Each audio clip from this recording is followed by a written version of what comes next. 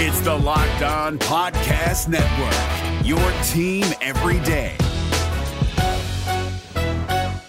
Jackson Gatlin here, host of the Monday edition Locked On NBA podcast. Every Monday, I cover the three biggest stories in the NBA with the local experts from Locked On. It's an awesome recap of the weekend of the NBA and a look at what's ahead. Mark your calendars on Monday to join me for Locked On NBA podcast, available on YouTube and wherever you get your podcasts.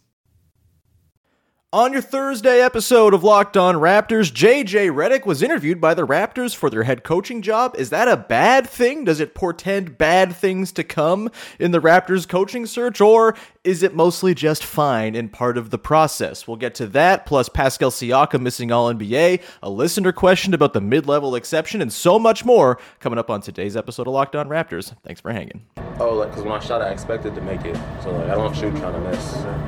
You are Locked On Raptors, part of the Locked On Podcast Network, your team every day. Canada, the NBA title is yours. We're going to the overtime of the Hail Mary 3 by Mo Pete. Get that garbage out of here.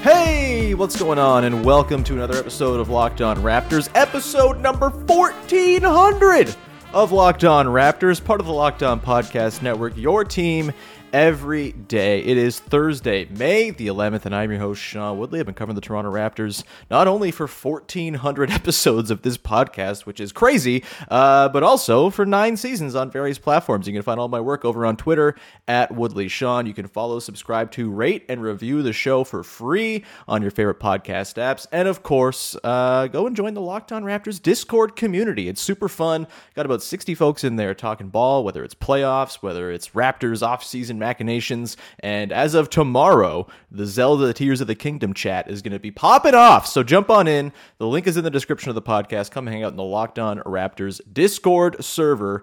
It's a rockin' good time. All right, let's get to it. On today's show, we are digging into a whole bunch of different topics. Bit of sort of an amuse-bouche, like hors d'oeuvres, what are canapes, like of topics? I don't know, little tiny one-bite topics that we'll go through here. We got JJ Redick interviewing for the Raptors head coaching job. We've got Pascal Siakam missing out on All-NBA. Not especially close, though he did get some votes and was one of the first forwards left off. And we will also get into a listener question later on regarding everybody's favorite, extremely expensive coin flip, the mid-level exception, and the guys the Raptors might be able to go target with their MLE this off-season. All right. Before we get into the MLE stuff and Pascal, let's talk about the JJ Redick thing, shall we? Report comes down yesterday from Adrian Wojnarowski that the Toronto Raptors have interviewed JJ Redick, of course, long time, I think 16-year NBA player, one of the best shooters of all time, now podcast man who has a podcast network and does ESPN all the time and yells at Stephen A. Smith when he says wrong things. That's always a fun thing. He's interviewing for the Raptors job, or has interviewed for the Raptors job. I believe Michael Grange was actually the first to report this. I think Woj got in there a little bit later, but Grange, want to give proper credit there. He was first on the JJ Redick thing. And I know, look, I try to, not be on Raptors internet as much as I used to be these days, just out of, mental health purposes, but it did seem like there was, a bit of, a backlash and ridicule over the idea of the Raptors interviewing JJ Redick. And look, was he or is he at the top of my list of candidates? No, mostly because I don't know what the hell he would do as a head coach. We have no proof of concept with him. Again, we've talked about this before. It's very unknowable what coaches actually do and what their strengths are until they're kind of in the job and you can see how it works all in practice. But obviously, there's not the coaching experience there for JJ Redick. And I think, the reason to maybe take issue with this is a guy like Redick kind of, quote unquote, jumping the line, as it were, when it comes to the coaching carousel. And this has been an issue with the NBA's, frankly, their hiring practices for years, is just, okay, well, random player here, let's jump you ahead of the line and jump on in. And while I think that the folks who have paid their dues as assistants and put in the years, gone to the G League, spent their time, Becky Hammon coaching the Vegas Aces, spends time on the assistant bench with the Spurs, all this stuff. Like, while I think that experience and sort of living in the job is very important and probably something that's an asset when you're interviewing a potential candidate for a head coaching job, I don't think it is like totally 100% insane to think that JJ Redick, who seems like a pretty affable guy, who I guess has intentions of getting into coaching, it seems, and maybe can like kind of get on the level of the players and sort of kind of relate to them a little bit more effectively. Like, that feels like a really important part of the job in 2023 in particular. Seth Partnow, who does great analytics work over at The Athletic, he's been kind of going off on this on Twitter a bunch lately regarding the Mike Budenholzer firing, and then kind of just sort of in general talking about coach philosophy. And,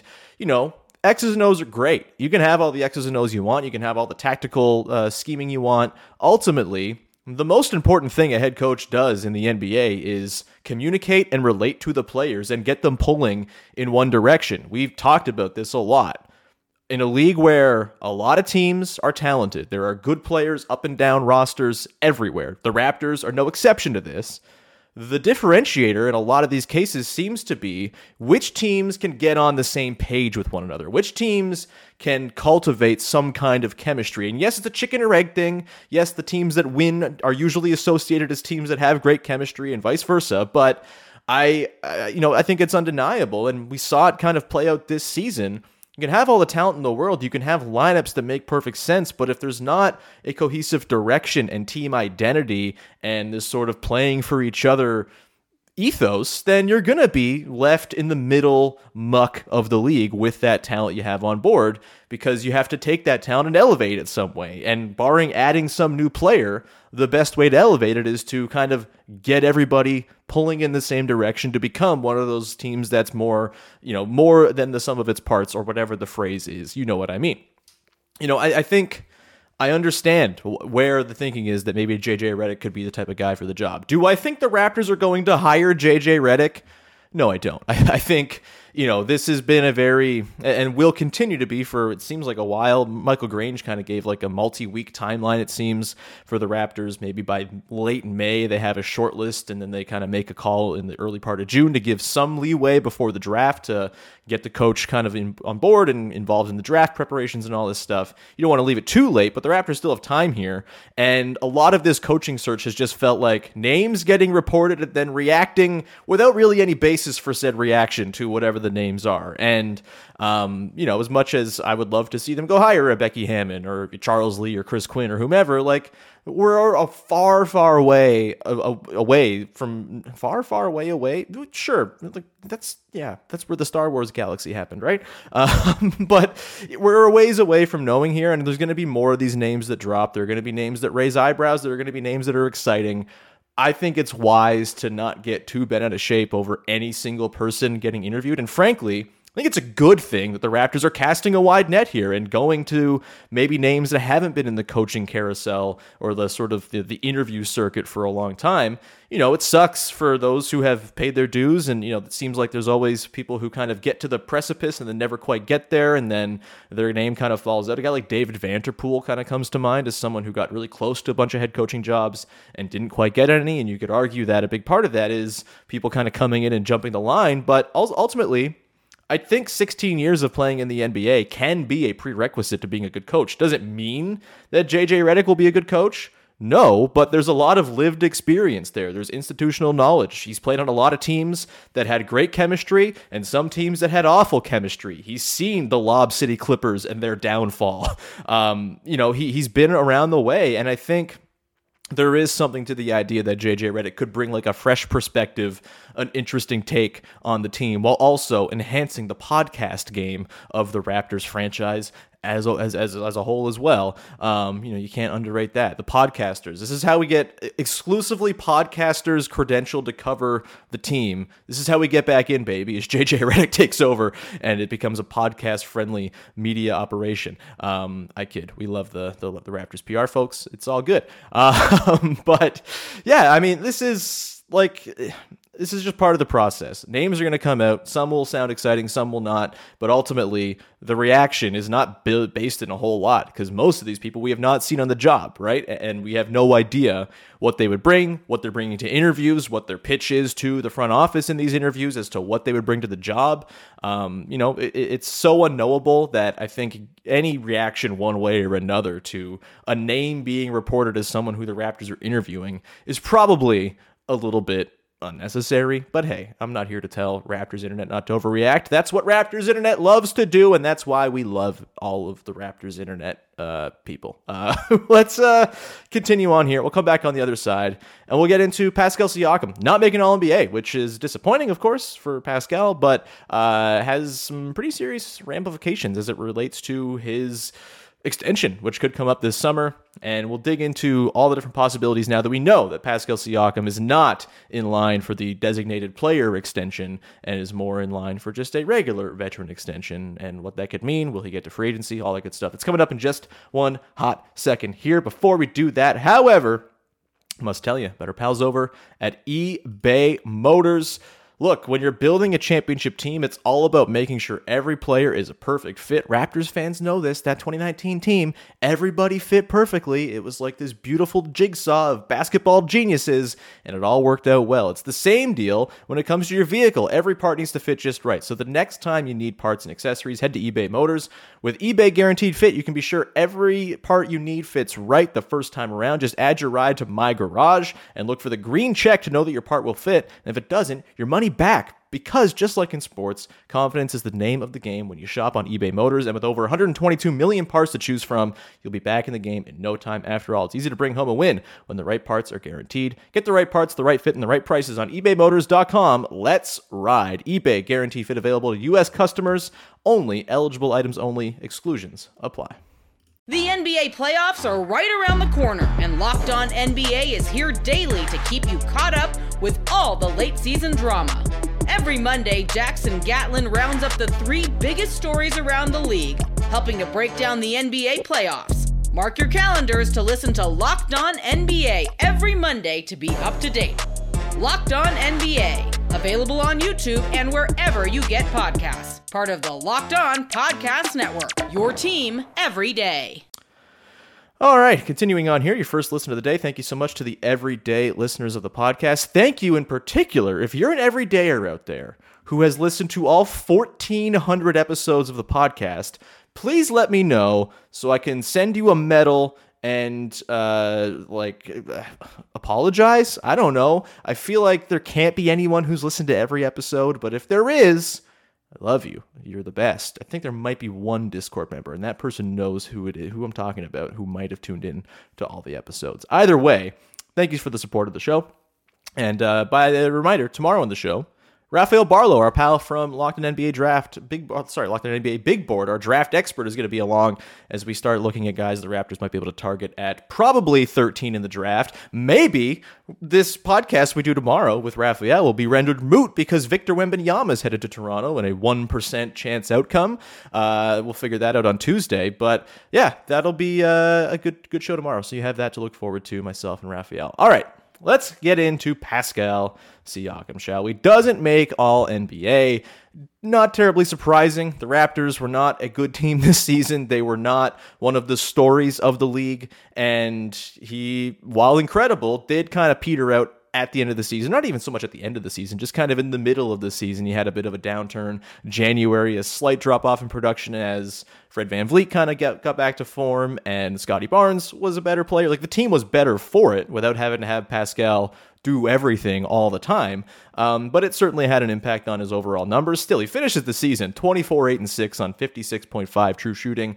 A really, really wonderful basketball player, and it's a treat to watch him play ball for your Toronto Raptors. At least to me, it is. I have a great time, a great affinity for what the experience is watching Pascal hoop. But yeah, he misses All-NBA. He's, I believe, third in terms of forwards off the ballot. Kevin Durant, Larry Markkinen, and then Pascal Siakam, I think, tied with Kawhi Leonard, actually, in terms of All-NBA votes. 15 total votes. I think it took 83 to get on for Julius Randle, the last guy to make it. So not a very close race, wasn't just on the edge. I don't think you'd call him a snub necessarily. I think this is probably right where we expected Pascal to slot in, is just on the fringes of the All-NBA conversation. This is the player Pascal Siakam is. He's like a top 20 player in the league. Given year, he might sneak into that All-NBA. He's done it twice. Like, it's not easy to do. He's done it twice.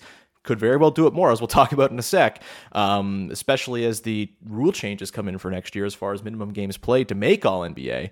There's an argument to be made that maybe he makes it this year if those rules exist. LeBron James. But, I think there's a lot to sort of sort through now that we know Pascal's not making All-NBA, right? And it's all tied to his extension and what's coming up. The extension situation is tricky. It's a little bit, it depends. It's going to be like in the eye of the beholder with Pascal as far as like what he wants to do, what he values. Is he moved by the idea of sort of gambling and betting on himself for more money, or is he moved by the idea of locking in long-term security? All questions that I can't answer. I'm not Pascal Siakam. I don't know his motivations. I don't profess to know his motivations, but certainly a lot to sort of sort through here. So basically, here's how it rolls. Pascal didn't make All-NBA this season. He's eligible for an extension this summer. Had he made All-NBA, he would have been eligible for the Supermax extension, like the big doozy. Could be up to 5 years, $290 million had he made All-NBA going into this offseason with the extension. The extension would be for 4 years. The full fresh contract, Supermax, would be for $290. Or I believe making All-NBA opens up that fifth year. Either way, the machinations of it aren't very important. He would have made a whole lot of money, a whole lot more money, if he had made All-NBA this year on a potential extension this summer. Now, that's not the case. What the Raptors can do right now for him this summer, without him making All-NBA this year, is the Raptors can offer him a 4-year, $192 million extension that runs through 2027-28, which is his age 34 season. I think that's a perfectly cromulent contract to offer a perennial fringe All-NBA player who is one of the 20 best players alive most of the time. That can oscillate. There are ups and downs, of course, for all these guys, but Pascal is in that conversation as one of the 20 best players in the world. That's awesome. That's a player I think you're happy to pay that money to. Had it been the super duper max, like, look, I know there's like some sort of squeamishness, and there's almost like an almost negative value to signing guys to those massive contracts because they can become very hard to trade. You're seeing this with Damian Lillard right now, for example. But ultimately, I'm in the business of keep the good players on your team. And with Pascal Siakam, he's given no indication that he wants to be anywhere else. He's spoken glowingly of Toronto and how it's home, all of that stuff. I think if you have a guy who's that good, who wants to be around, you do what you can to keep him around instead of just shipping him off, because that's what the asset management sort of faction might say is the best move. To me, the best asset management is keep the good players on your team, and that's what Pascal Siakam very much is.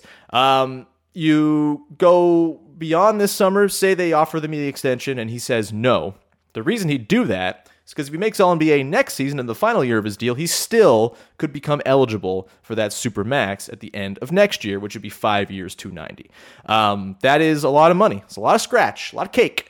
And, that there's something to be said for Pascal waiting this out, right? $192 million versus, if he makes All-NBA next year, $290. If he doesn't make All-NBA next year, he could sign with the Raptors for 5 years, $248, as opposed to the $192 that takes him through his age 35 season. Maybe that's compelling to him, as opposed to just tacking 4 years on this summer, adding doing the whole 5 years, getting the security to age 35. Maybe that's compelling to him as well. All these conversations I'm sure will go on between the Raptors and Pascal and his agents and all that as well. But that's the sort of situation.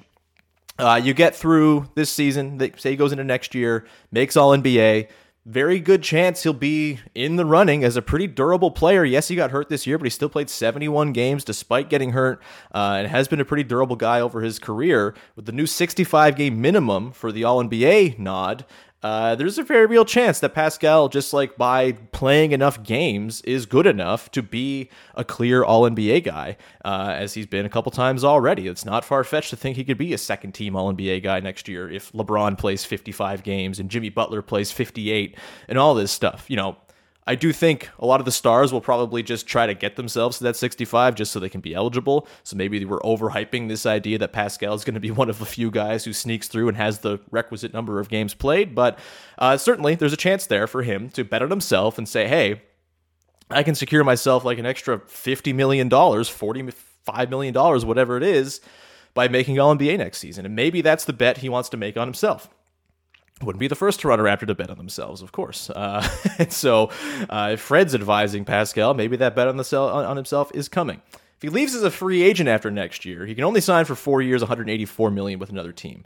And you know, that's maybe he wants to go somewhere else, greener pastures, et cetera, but that is a lot of money to turn down, whether it's the $12 million difference between that or $8 million, I guess it is, or I don't know. It's all very, it moves every year with the way the cap goes up and stuff too anyway. But either way, he's given money away to go sign with some other team. That's the incentive structure the CBA's built in, right? Like, it makes it harder for guys to say no to the offers from their current teams.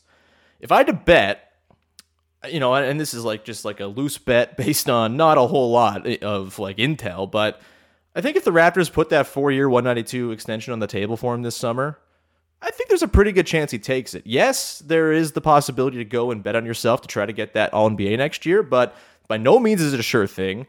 What if you get hurt and you're in a final year of your deal? You go into the offseason, you know, he's 30 years old or will be 30 years old by the end of next year. That's not to say he's old or anything like that. And I think whatever the contract is that he signs, he's going to age pretty gracefully compared to most guys, because I've said this before. I think his game is largely based on like touch and craft and footwork and sort of outmaneuvering the other team as opposed to just being more athletic and bouncy than everybody else. Like, I don't think that's ever really been his top skill other than his speed in transition and stuff like that. But, you know, I think for the most part, you know, Pascal's kind of like a plodding, more sort of crafty player. He's honestly not far off from like a bigger version of a sort of more forward front court based version of DeMar DeRozan, frankly, in terms of style of play and sort of the way I think it's going to age over the years. You factor in the playmaking, all of that, the sort of basketball IQ he brings to the table. Like, he's a guy who I think is going to age pretty well throughout his next contract. And if you're the Raptors and you're thinking we're overlapping Pascal's late prime with Scotty's early prime,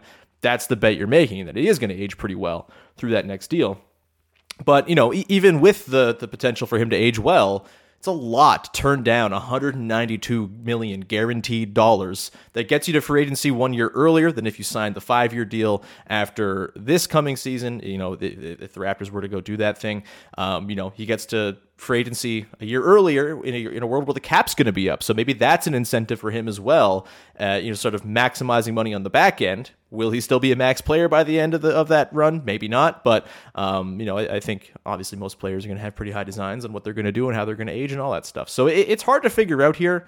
Ultimately, I think the Raptors will get this done. I think, you know, unless the world comes where they trade Pascal, which I know there's plenty of internet reportage going on that, oh, the Raptors are open to discussions on Pascal. Like, yeah, I bet they are. Like, they just lost in the play-in game, and it was a disaster season for the most part. Like, they're going to listen on everybody. Doesn't mean they're going to find a deal for him. And I really, just when I look around the league, don't see a ton of really compelling offers where I'm like happy to move on from Pascal Siakam for some poo-poo platter of young players and picks, most of whom, or all of whom, will never become as good as Pascal Siakam is. So I think the prudent action here is to just keep him. I honestly think for a lot of folks, like, it's going to be a disappointing summer because I think it's going to be a pretty status quo summer, frankly. I don't think there's going to be massive sea changes as far as personnel, as I talked about on yesterday's show. The everydayers will know that.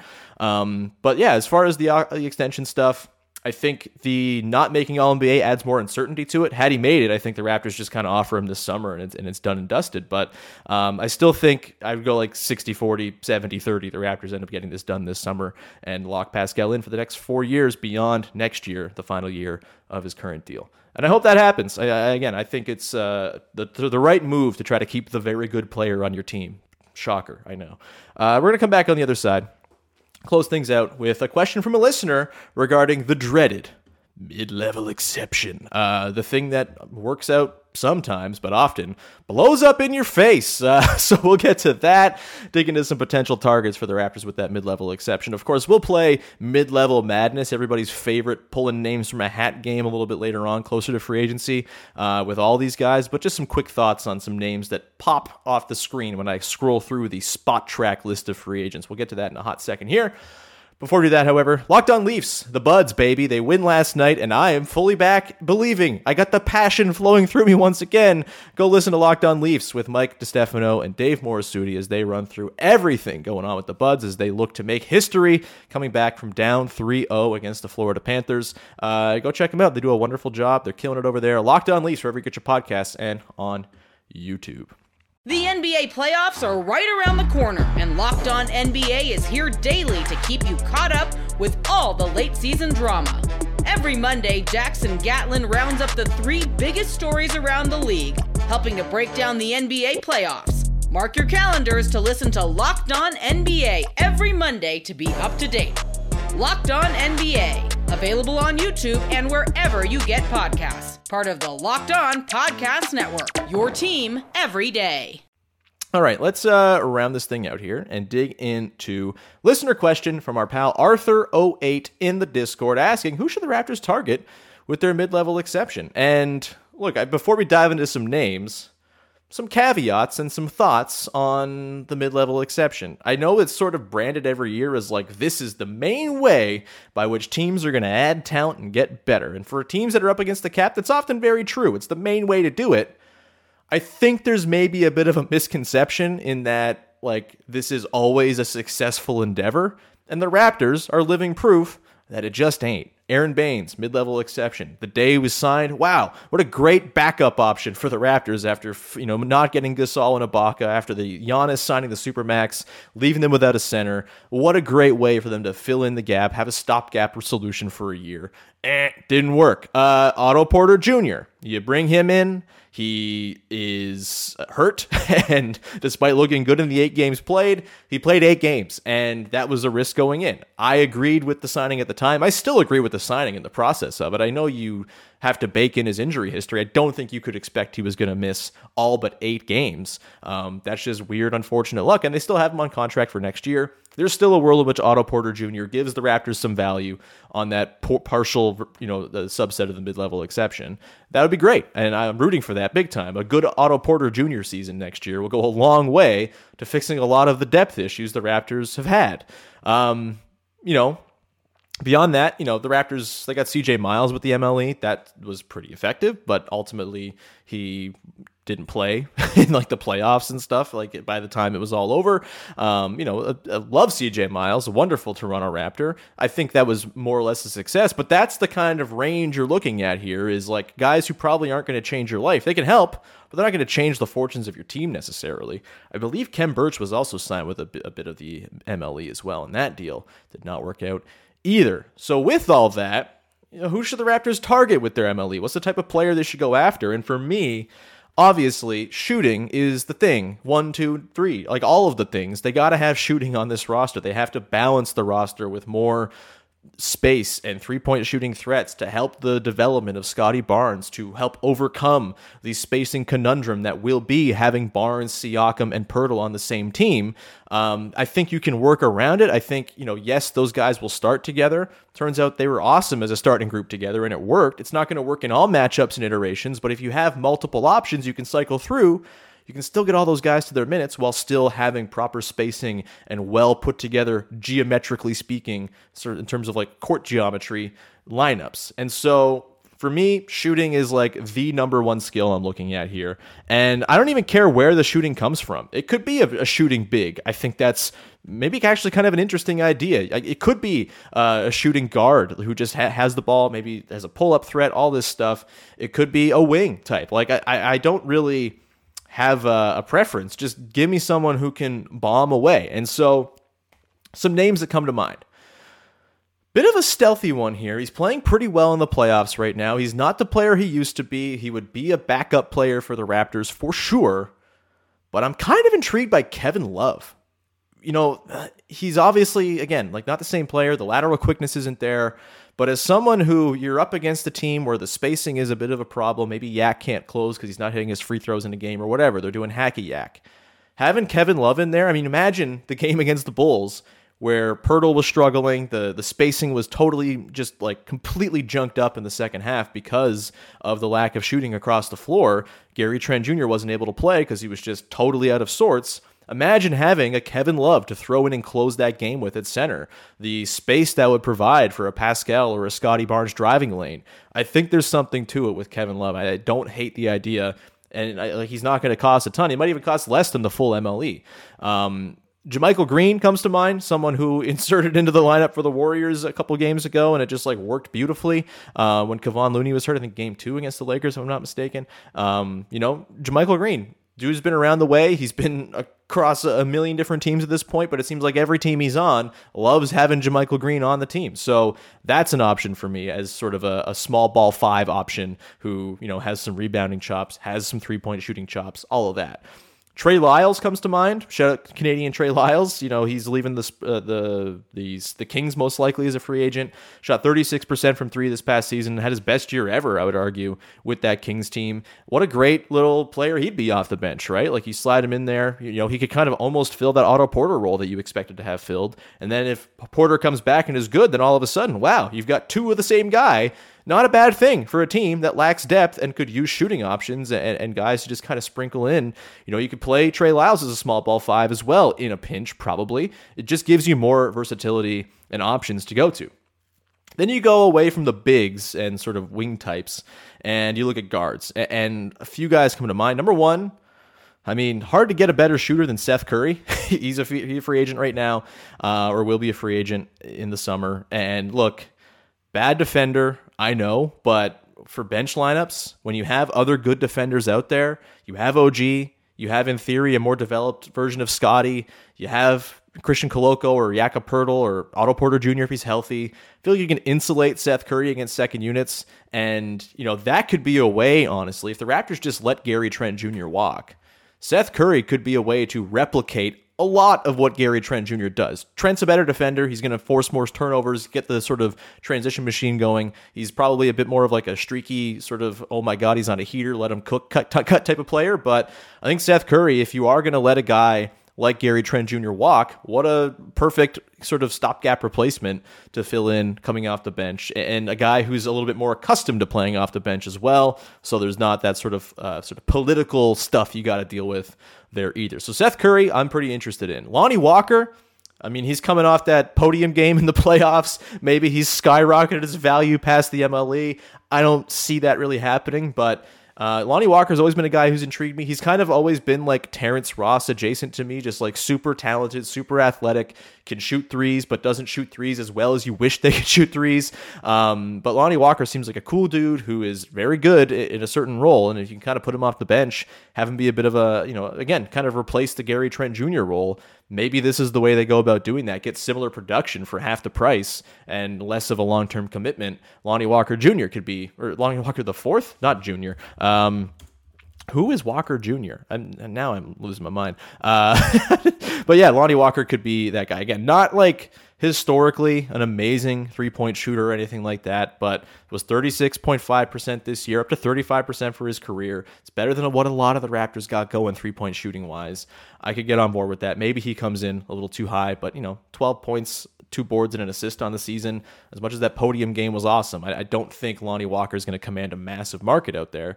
So maybe he's moving. Another Laker, Dennis Schroeder, who, man, no player has ever been more confusing to me, just like year to year, week to week, as Dennis Schroeder to me, where like sometimes I think he's just like all empty calories and not a player you want to have in a winning situation. And other times he's like an instrumental part of a championship team. It's wild. It's like a very bizarre, one of the more unique and interesting careers, I think, in NBA history. And maybe Dennis Schroeder is the type of guy you bring in as your backup point guard. If you bring Fred VanVleet back, if Fred walks, maybe he's like your in a pinch starting option, which I don't love because that seems like you're asking too much and leaning on Dennis Schroeder for too much, but that's a potential option.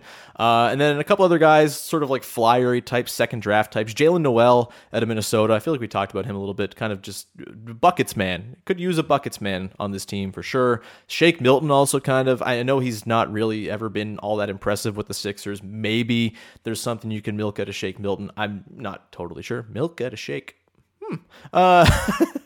Weird. Anyway, that's kind of my preliminary list of guys. We will dig into way more in depth all these players and more as we get closer to free agency and all that stuff, but wanted to answer that question from our pal Arthur08 in the Discord. If you would like to have your questions read on the podcast, get in the Discord, baby. That's where I'm prioritizing them, man. Just jump on in. Link is in the description. The community is really, really fun. Again, we'll be talking about Zelda quite a bit as it drops tomorrow, and I think you won't be seeing me outside of doing this podcast. No one will be seeing me for months after once that game drops. This will be the only beacon of me out into the world, I think, as I hunch in front of my TV. Either way, the Discord's super fun. Get in there. You get your mailbag questions answered. Do fake trades. And actually, I'll tease this now. Next week, we're going to start a new recurring feature on the show. Every Friday, we're going to do a thing called Fake Trade Friday, where someone from the Discord puts forth a trade idea. I will bring them on the podcast and tell them why it's a horrible idea, basically. It's going to be super fun, and there's a really, really juicy one from the Discord that we'll be getting into next Friday, likely with our pal Ben Chapman, to get this thing rolling on. With that, we're done. Thank you for tuning in, and we'll be back again Friday. Rafael Barlow talking about the NBA draft and the guys the Raptors might be in the mix for, potentially at 13, if that's in fact where they end up in the draft. In the meantime, support the podcast, follow, rate, review, subscribe on YouTube, all that good stuff. And thank you, as always, for being the everydayers of the show, for tuning in, and for supporting. You're the reason I do it. Thank you. We'll talk to you tomorrow. Thanks for hanging.